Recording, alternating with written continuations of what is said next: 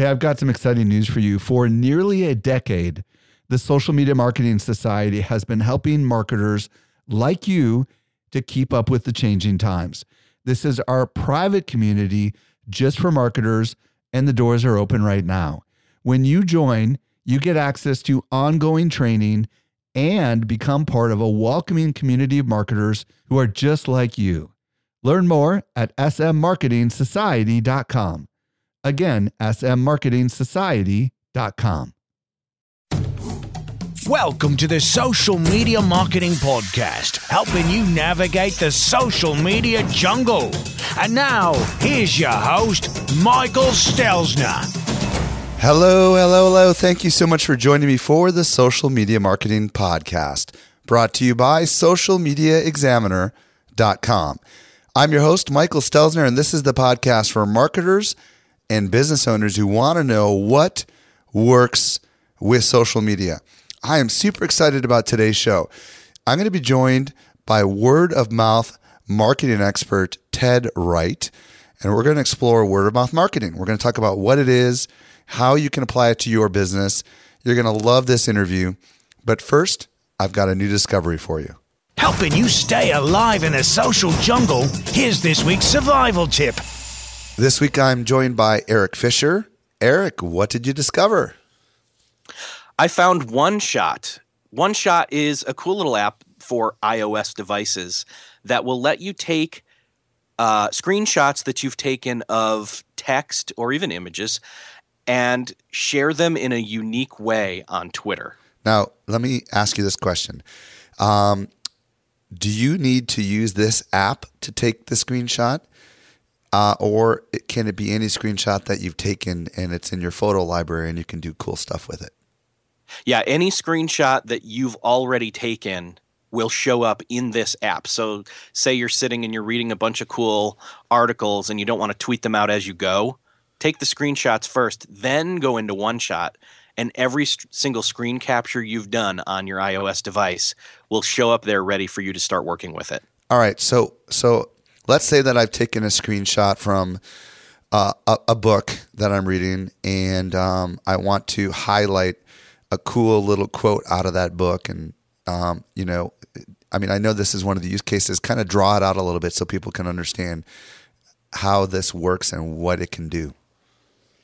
Yeah, well, what you can do is, say you're reading a book, you want to share what it is that you're gleaning from that, what wisdom is in there. And so you suddenly happen upon a really great paragraph, and especially one or two sentences really stand out. Well, you took your screenshot already while you were reading it. You go into OneShot, select that image, and then you can crop and highlight right there in the app, and even select the color of the highlight and properly, format it to whatever you want to do for Twitter, and you can upload it as an image in there. But then you can also tweet out from OneShot without having any of those characters that are part of that quote you want to share take up characters from your tweet. Well, okay, so my understanding is it's taking this graphic and knows what's text. It allows you to highlight the key words as if you were really working with text. You can crop it on it. Can you annotate it and draw arrows and stuff, or is it just purely a highlighting function? It's purely a highlighting function. There's not a way to, say, point an arrow there, but again, that's what the highlight is for. You've already cropped it pretty well, and then you're even highlighting it down further to really draw attention to the specific lines of text. And my understanding is the app is smart and somehow it knows what the source of the screenshot was, right? So it'll link back. Yeah, it pulls in. It magically, as they describe it, finds the source URL of your screenshot, and then it can attribute that as well in your tweet, so that people, if they want to go click to read that article or read that book, that it's already going to help them be able to go there. So in a sense, it's one part sharing tool and one part sharing/curation helper tool. So the possible applications of this would be anybody reading a website, blog, article, or PDFs or ebooks of any kind, and they want to share just a little piece of that and highlight it all in one shot without having to worry about what the source is and share that out over their social networks. This is the tool that can do that. Is that a fair assessment? That's a perfect assessment. Yeah, that's how I would describe it. Now, where do we find this thing and what's it called again? It's called One Shot, and you can find it at oneshot.link. Eric Fisher, thank you so much for sharing that with us today. You're welcome. Thanks.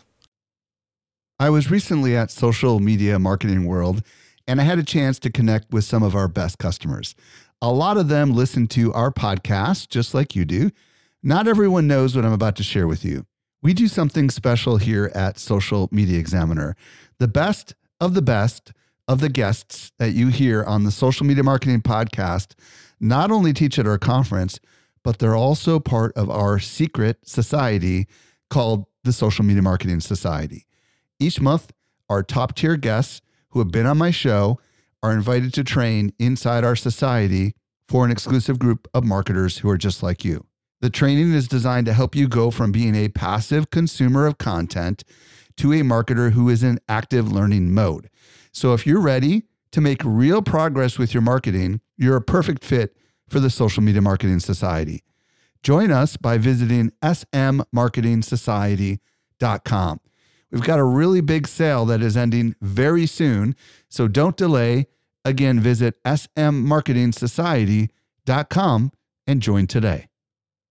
And with that, let's transition over to today's interview with Ted Wright. Helping you simplify your social safari, here's this week's expert guide. I'm very excited to be joined today by Ted Wright. If you don't know who Ted is, he's the author of the book Fizz, Harness the Power of Word-of-Mouth Marketing to Drive Brand Growth. He's also the founder of Fizz, an agency that specializes in word-of-mouth marketing. His clients include a lot of brands you're probably familiar with, including Intuit, Pabst Blue Ribbon, Verizon, Intel, and many, many others. Ted, welcome to the show. Michael, I'm just thrilled to be here. Thanks for having me on. I'm really excited to have you. So, Ted, let's start with a little bit of your story. How did you get involved with word-of-mouth marketing? And feel free to go back as far as you want and kind of what got you here. So I went to the University of Chicago for business school. And at that time, the computer lab was basically a windowless cave with 20 rows of 20 computers each. And so one day early in the morning, I'm there and I'm working, and the ambient light in the room, because there are no windows, is basically blue. And it's blue because that was what the Netscape screen was, mostly a blue screen. And that was the search engine. So this is 1999, back when everyone was trying to decide Ask Jeeves or Netscape or writing your own Boolean code or whatever. So I'm 20, 30 minutes into working, and if everyone remembers the old Netscape, you used to put in the search, and sometime around page 8 of the search returns, you might get something of interest. And so I'm cussing at the inanimate object because, that always works really well. And somebody leans over and he says, "Hey, why aren't you using Google?" So I was a mathlete in high school, so I knew mathematically what a Google was, but I was unfamiliar with it. And so he, took 10 seconds and told me about it, and I went and tried it. And my search term, the thing I used, how good is your search engine, was my mother's name. So my mother is Dr. Lynette Wright, and she's a fairly famous medical geneticist. But because we share the same last name as the guys who invented airplanes and a lot of other stuff, search engines would get easily confused. So Google returned my mother as the second search term, and instead of 8 pages deep, which is generally what she was, and I learned something new about her. So I was like, "Oh, that's really interesting." So 20 minutes, I keep working, and 20 minutes later, the person to my left is, having kind of the same problem I was. So I lean over and tell them, and they say, "Oh, thank you very much," and it's working for them. And then they lean back over and say, "Dude, this thing really works well." I'm like, "I know, it's great." And 4 or 5 hours later, I stand up and I'm done doing whatever work I was doing. And I look, and the light in the room has changed from ambient blue to ambient white, which of course is the Google screen. And I'm always looking at things and watching things and trying to figure out how things work. So I was like, that's really interesting.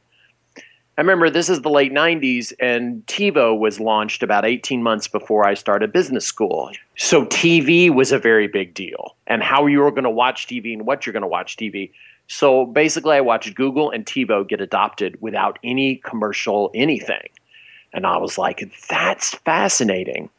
So Chicago is very gracious in that if you have an idea, they'll, give you enough rope to hang yourself or, make one of those beautiful hammocks out of. And so I took advantage of that and took my second year and, blew apart the history and the math and the psychology and the epidemiology of word of mouth marketing, and graduated and did very well at B school. And so I had a lot of options. And so much to my wife's surprise, I bailed on all of the options and started my own thing, which 15 years ago was a rarity to say the least. And that was that company, is now referred to as Fizz. And that's what we do. Let's get to, a lot of people listening right now might be saying, okay, you guys are throwing around this phrase, word of mouth marketing. Talk about what it is. So word of mouth marketing is simply this: identifying your influencers and coming up with a story that is interesting, relevant, and authentic, that ladders back to qualities of your brand, and then sharing that story as much as possible. The other half, that's the first half of word of mouth marketing. The second half of word of mouth marketing is creating for your influencers as many opportunities as you can as a brand or a company for them, if they feel like it, to share your brand story with as many people as they would like to do so. All right, so lay it out a little bit. Talk about what you did for Pabst Blue Ribbon so people can kind of connect the dots. All right, so PBR, and again, team effort. The brand manager at the time was a guy named Neil Stewart. Without Neil, we would have been sunk. He is literally the finest natural marketing talent I've ever run into. I mean, he was 23 at the time, so he had not a whole lot of experience doing a whole lot of stuff, but he and I teamed up, and then there are other people that worked with us both, and it was really great. But basically what we did was we were assigned PBR as a thing. And basically the idea was, hey, you need to get more people in America to drink this. And so I knew that people shared stories, and they shared stories a lot. And I had identified what I thought were the three critical components to a story being shared. And the three components are: is the story interesting to the influencer, so they will pick it up and they will study it and they will really understand it? Is it relevant to the influencer's audience? And is it authentic to the way they currently understand either the brand or the category in general? And also, with all due respect to all the many men and women who brew Pabst Blue Ribbon, as a beer and as a thing to taste, it is not necessarily the finest example or something that people are going to drink it and say, oh my goodness, I've just put this into my mouth. I have to run out and tell everybody else. Right. There are other beers that are like that. PBR is very good for lots of other things, but we were never going to win on discussing only or talking only about what's going on inside the can. So Neil and I basically figured out that we needed to focus on what's going on outside the can. And at that same point, and so this is the year 2000. And so if you were born, or 2000 and 2001, if you were born in 2000, if you were of legal drinking age in 2001, that means you were born in 1980 or earlier. If you were born in 1980 or earlier, you had a significant chance that your parents were yuppies. Through the 80s and into, the 90s, yuppieism at its extreme ends up being about things. It ends about being up things just to have things. And we knew this. And so the children of yuppies, living that lovely time-worn tradition of thanking your parents for paying for college and paying for all your stuff, by immediately upon graduation rejecting all of their stuff and being very active about that and having the big, argument at Thanksgiving, and you don't understand me, man. That was happening in 2000, and that political movement is what we now know as hipsterism. And hipsterism is basically a rejection of things and a rising up of importance of experience. Or to put another way, in the way that Neil and I really thought about it, was we as a brand are going to come in and celebrate those things that are people are doing because they want to be doing them, not because they want to be seen doing them. So being seen to do something, driving a particular car, parking it in the valet so everybody can see you get out of that car, wearing clothes with big shoulder pads or whatever. All of those things that were very 80s were all basically about being seen, about being noticed. Yup, hipsterism is almost the antithetical of that, which is we want to do stuff just because we want to do it. So tell me this then. What did you guys end up doing to tap into this hipsterism for Pabst? So for us, the activation was basically 3 rules. 1, we're going to celebrate, and celebrate is a crucial thing. Celebrate means showing up and finding out what's interesting and then saying as a brand, hey, that's pretty cool. And we sent people out. We found people that were very interested in these things, and we said, hey, we as a brand are really interested in these things too.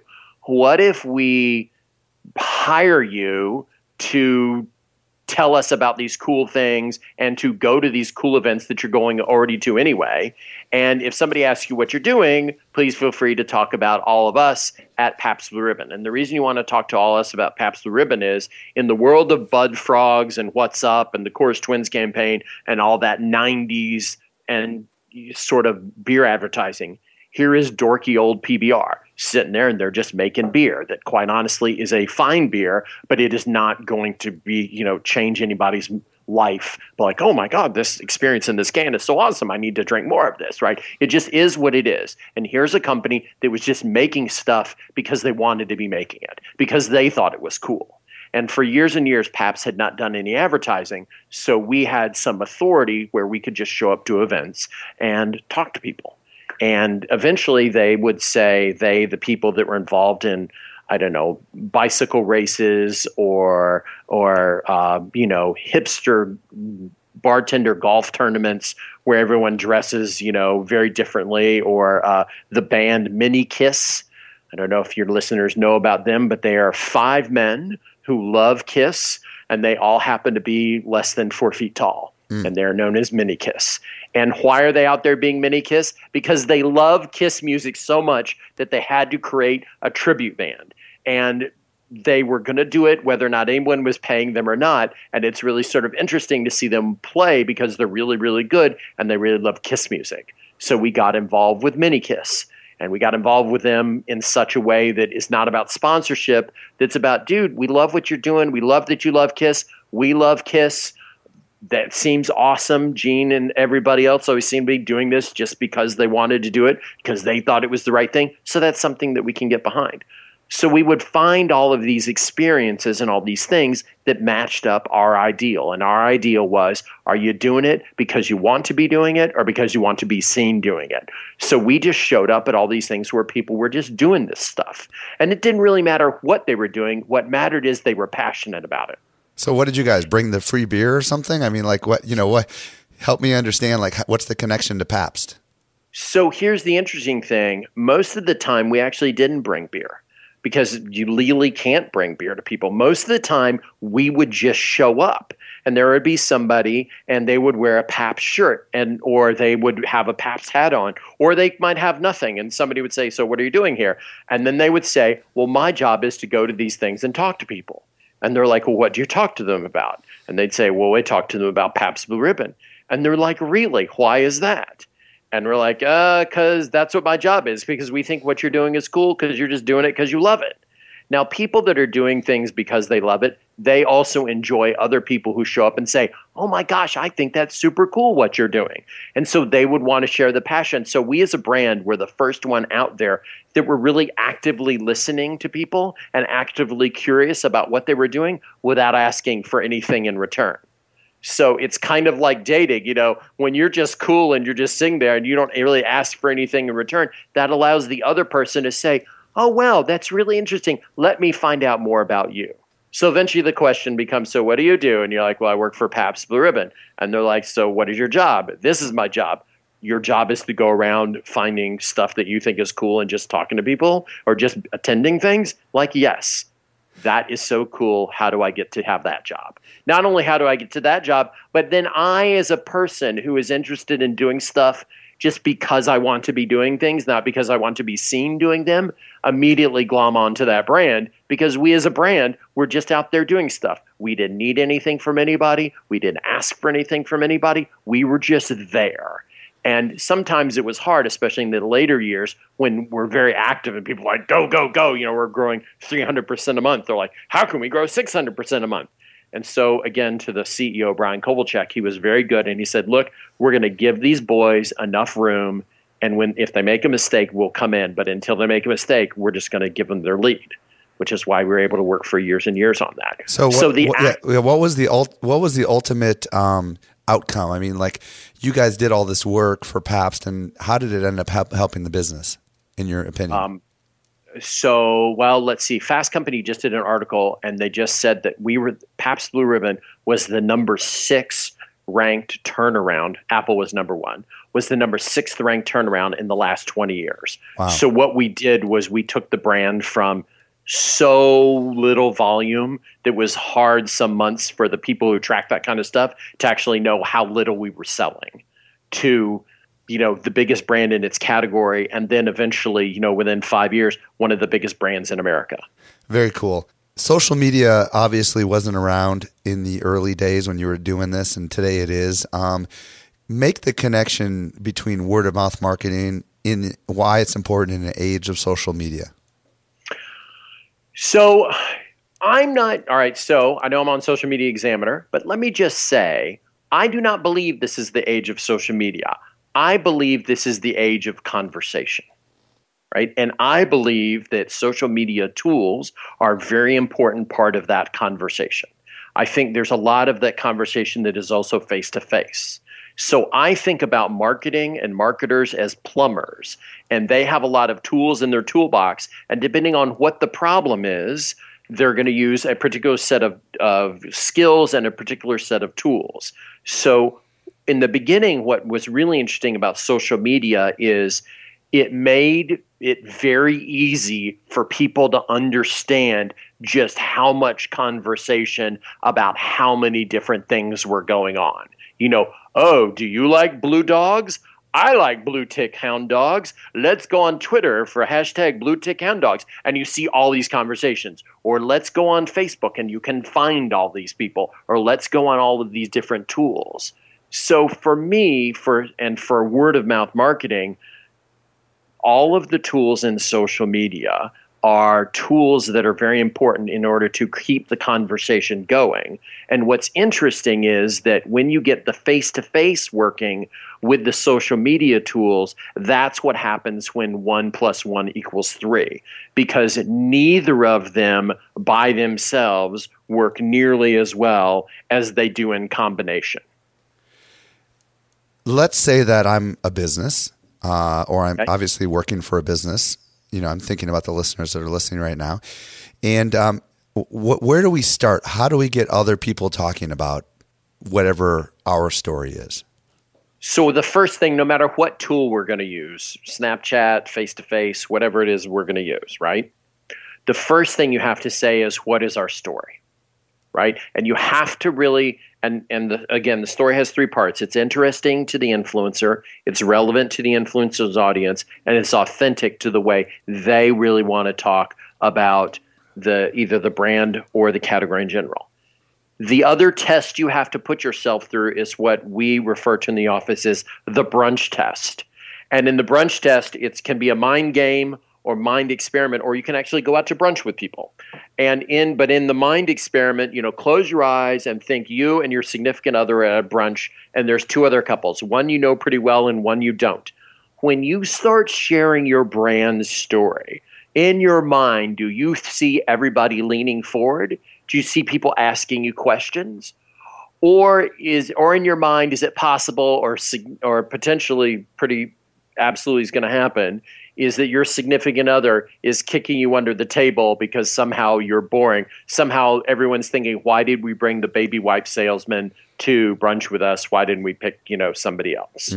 Right? And that is one of the tests for interesting. And one of the reasons that we try and get people to take in their mind and play that sort of mind experiment is that there's a lot of things that companies do, small companies, large companies, whatever, that's very important within those four walls. And it's very important within those four walls because it's very difficult to do, because it took a lot of effort to get your boss to say, yes, we can put polar bears on the side of the Coca-Cola can. And so when Coca-Cola then goes out there and talks about all that stuff, and they're like, yay, it turns out very few people actually care about polar bears and polar bears in relationship to what soda they're going to drink. And so while it's really fun and all the rest of the stuff, if you pull the IRI data for Coca-Cola and you say, look at all this work we did, how many extra Cokes did we sell versus what we're going to do for plan? You know, the IRI numbers answer is it wasn't much. And so that's why big companies, little companies have to always be thinking, what is my story? And is my story interesting, relevant, and authentic? The second thing that everybody needs to be thinking about is answering this question: how do I identify my influencers? Right? That's a question we get a lot. Yeah, let's talk about that. How do you identify them? Because I think that's a big challenge a lot of people, struggle with. Totally a big challenge. You don't identify your influencers. Your influencers identify themselves to you. And why are influencers going to identify themselves to you? Because influencers have three particular personality traits that are dominant within them. Among all their other traits, they have three in particular that are paramount. They like to try new things because they're new. They like to share stories with their friends, and they're intrinsically motivated. Because they like to share stories with their friends, they are always swimming around in the sea of commercial information, looking for bits and pieces of stories of things that interest them. On average in the United States, an influencer is influential in three categories or fewer. So while I may be really influential about cars, I may not be influential about cell phones because I don't really care about cell phones. I just really want it to work. Other people, I know there's this guy who works for me. Dude, he's always about the latest and greatest. And the reason he's about the latest and greatest is he just happens to like them. So he's out there sucking in all this information. He's curating it for me. So the one time every 3 years I go to him and say, dude, what new phone should I use? He tells me what it is, and that's the phone I use. And what's interesting about influencers are that they have such trust with the people that they talk to that single conversation, because an average word-of-mouth conversation is only 32 seconds long. So there's a bunch of trust and there's a bunch of information that's communicated. Within that, 20% of everything that is sold in the U.S. is sold solely and only because of that conversation. Okay, so I just want to pause here for a second. Obviously, if influencers are going to come to you, or they're going to be self-motivated essentially to, share your story, I think it begs the question, how do they find your story in the first place, right? Right. So the first thing you need to do is you need to think about, okay, who do I think is potentially going to be most interested in my story? And let's just say I'm selling diapers because that's really easy to understand. All right. So parents with kids that are under 5. Okay, voila, that's who needs kids' diapers. And then you look at that a little tighter and you say, okay, well, the buying decision for those diapers is 85% women, 15% men. Okay, and so we're like, all right, so I'm looking for women that have kids in their house under 5. And then you can continue to break that down. And once you get your sort of, this is what my person looks like, then you ask yourself this question: where do these people co-locate physically and virtually? And when you go figure that out, then you ask yourself, I've got this great story. I know where these people co-locate. I know where they gather physically, and I know where they gather virtually. How can I, as a brand, go be there? What tactics do I need to use to go be there? And be there in such a way that doesn't interrupt people for what they're doing while they're there, because nobody's going there to talk to us about diapers. And I also don't want to intercept people. I don't want to put my needs in between my potential consumers' needs and whatever their goal was to being there. So when you come up with that activation and you have that goal and you have that target, you've got the 3 points of a triangle, and that is the 3 points of word-of-mouth marketing. Okay, so just to review, the first point was the story. The second point was the influencers, right? And what was the third point again? Where they are? Going where they are? So exactly. Okay. So it is where do they we like for us we like there's a fancy term. We like the idea of co-locate because it also gets to the point of where do they gather together. And I'll give you an example. We worked for a company called Bissell, and they make a little sweeper that if you've ever worked in a restaurant or been at a restaurant in closing time, you see it's the one that people roll around on the floor. Right.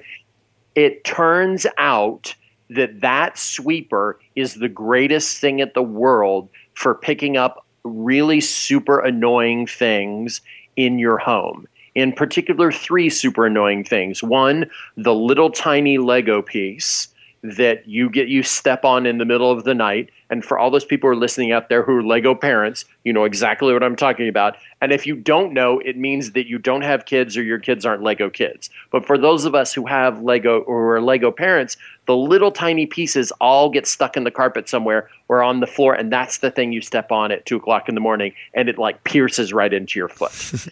It turns out that this is really a great thing to pick up. It also turns out that the Bissell sweeper is really great for picking up pine needles.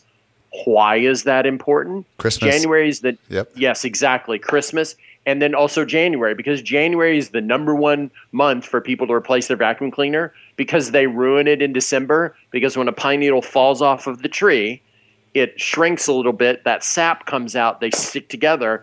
And that noise that gets made, okay, that's the motor in your vacuum cleaner burning up because all this stuff is clumped together and there's no air getting through there and it's overtaxing the motor.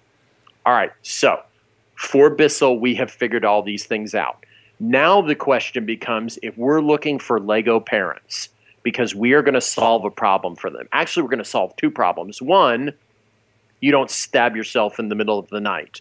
2, if you're a Lego parent, you also know this to be true. Darth Vader cannot have a red lightsaber blade. It has to be a purple lightsaber blade. And if Darth Vader doesn't have a purple lightsaber blade, then the world is going to end if you're 4.5 or to 6 and you really love these things. So having some other vacuum cleaner that's 6 times gravity and it's cyclotron 6000 breaks or ruins this thing or bends it, and then you can't use it anymore. And there's a lot of wailing and gnashing of teeth.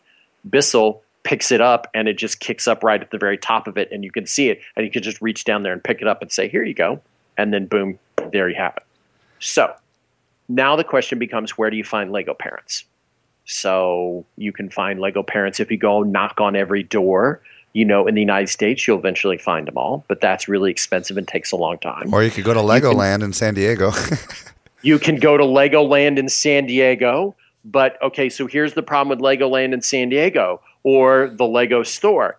Nobody is going there to talk to you about a sweeper. Good point. And nobody is very little of the time at these theme parks is spent just standing around where you're waiting around looking for something to do. Right. And oh, by the way, you'd also have to pay an exorbitant amount of money to these third-party licensees that own these things to be able to come on grounds and sell something. Right. So it's expensive and it's a problem. So we found a third-party vendor who was out there who had come up with something called the Lego Kids Fest. What is the Lego Kids Fest? It is this guy and his company, and they haul around 1.2 billion Lego bricks. They go into these secondary markets all across the United States.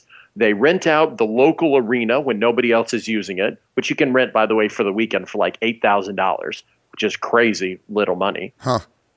And they tell all the Lego parents, hey, if you want to bring Junior and all of his friends and the siblings down, we will sell you a 4-hour block of time to play within this huge pile of Legos, a pile of Legos that the size of it you'll never see again for, like $8 a kid, and parents get in free.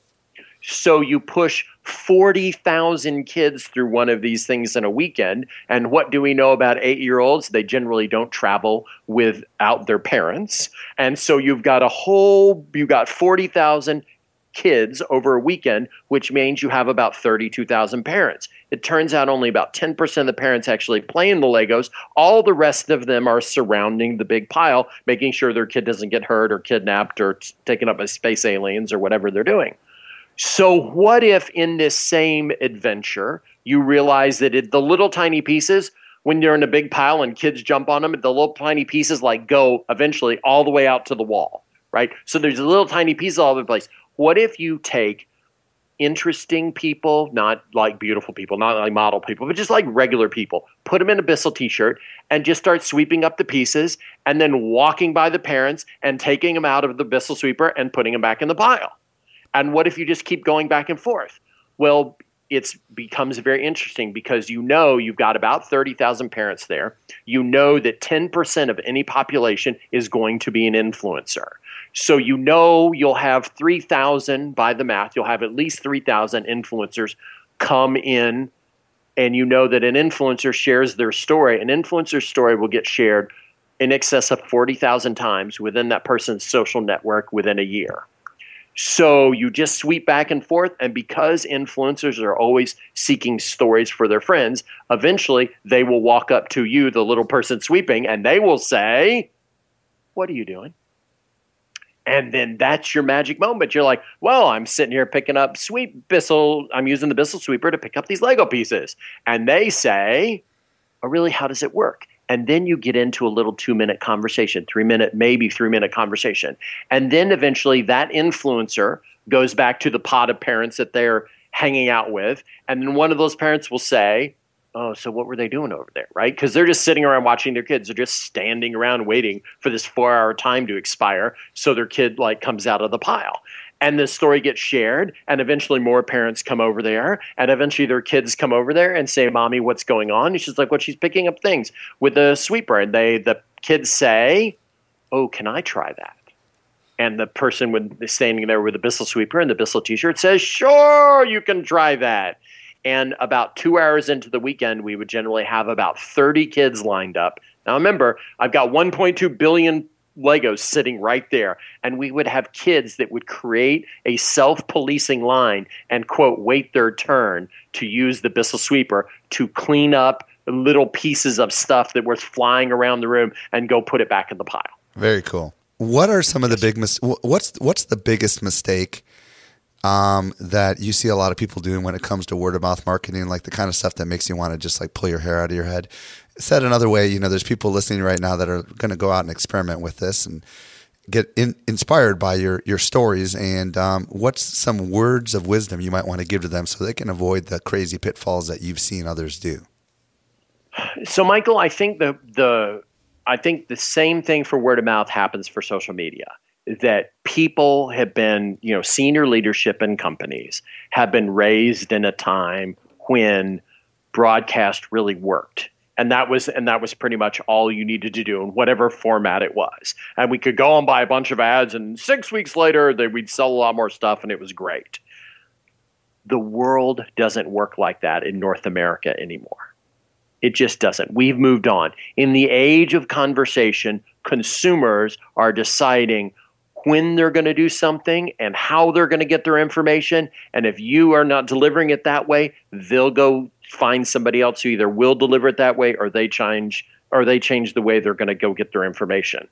So the biggest pitfall is thinking that the speed of which word of mouth is going to be adopted or social media is going to be able to move markets is the same as broadcast. Right? It is not 1956. It is also not 1974 or not 1986 anymore. The ability for broadcast to actually move markets in the vast majority of product categories in the United States is not nearly what it used to be. And for some things, it's not really working at all anymore. This is why newspapers are going out of business or much smaller, because newspaper ads just don't work anymore. Because nobody's reading the paper like that, and a newspaper ad isn't getting people to do stuff. So the biggest pitfall that I see is not being upfront with leadership at the very beginning, saying, this is how much time it takes. I know that is different, but this is the reason why it takes that much time. What is a reasonable amount of time for someone to expect to, start to see kind of the needle move when it comes to word of mouth marketing? So you will see movement in the first 10 weeks. You will see significant movement in the first 30 weeks, significant like, hey, man, this is pretty cool. Like your head of sales for your company calls somebody else and he or she says some version of this. I don't know what you're doing because I don't really understand that meeting that we were at 9 months ago, but whatever you're doing, it's working because my sales team is saying there are places that I haven't been able to get into in like 6 months, and now they're calling me because they heard from their friend, blah, blah, blah, about this. Or you start seeing, why are we selling out in Walmarts all across the Rocky Mountain Plain states?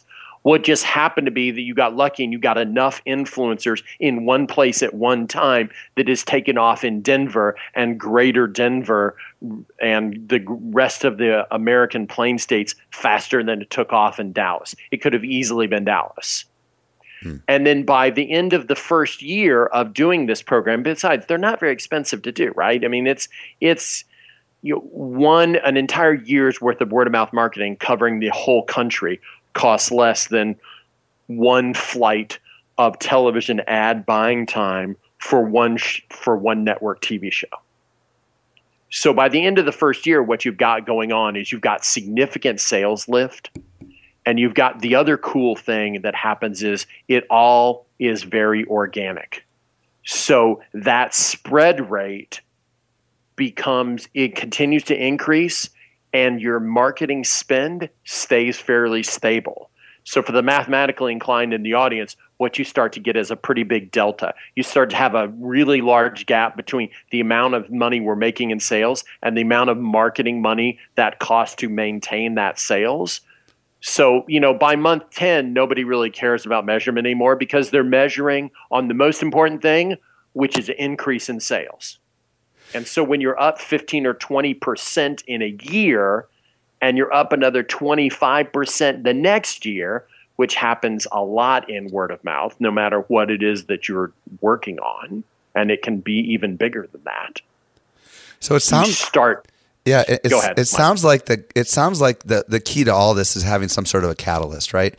You need some sort of, in these stories that you've been sharing, there is somebody going somewhere or presenting themselves to the right community with the right activity or story, and with the hope that a audience that is influential, or a subsegment of the master audience that is influential, will find what they're doing to be so unique and valuable that they will start organically sharing that story with people that they know, and then it kind of spreads. Is that kind of, I'm paraphrasing, but is that kind of the magic behind the whole thing, is having that key catalyst, that's able to do that activity or share that story?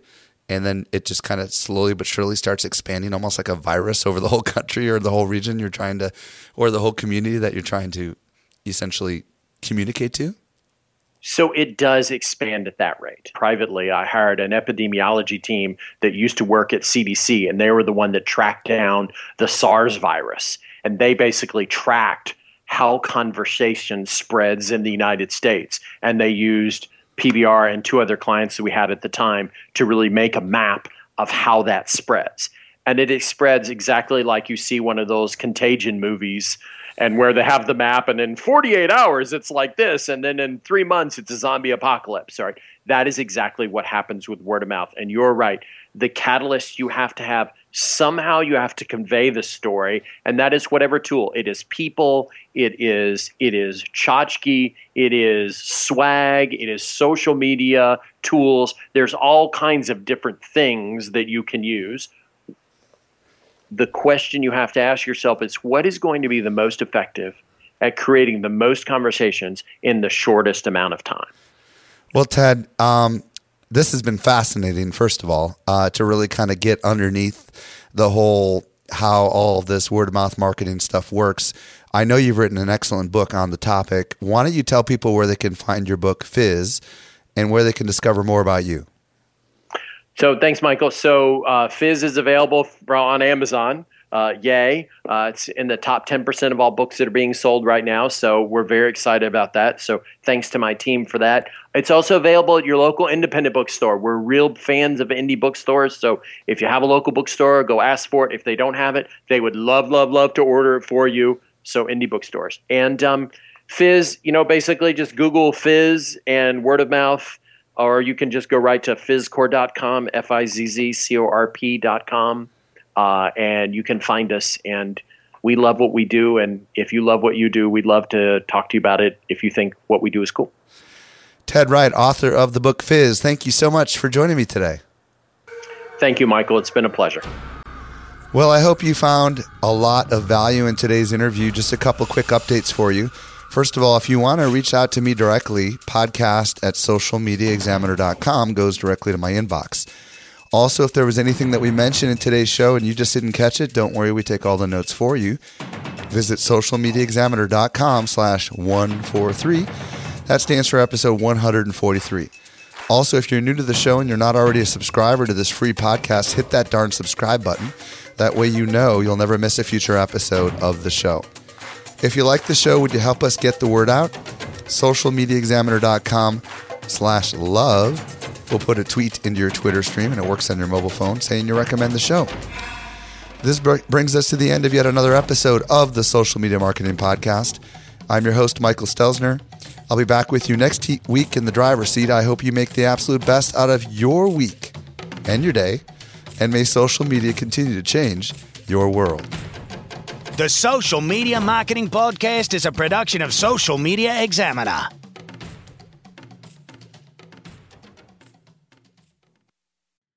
Hey, just a quick reminder, join the Social Media Marketing Society today and level up your marketing for your company or your clients.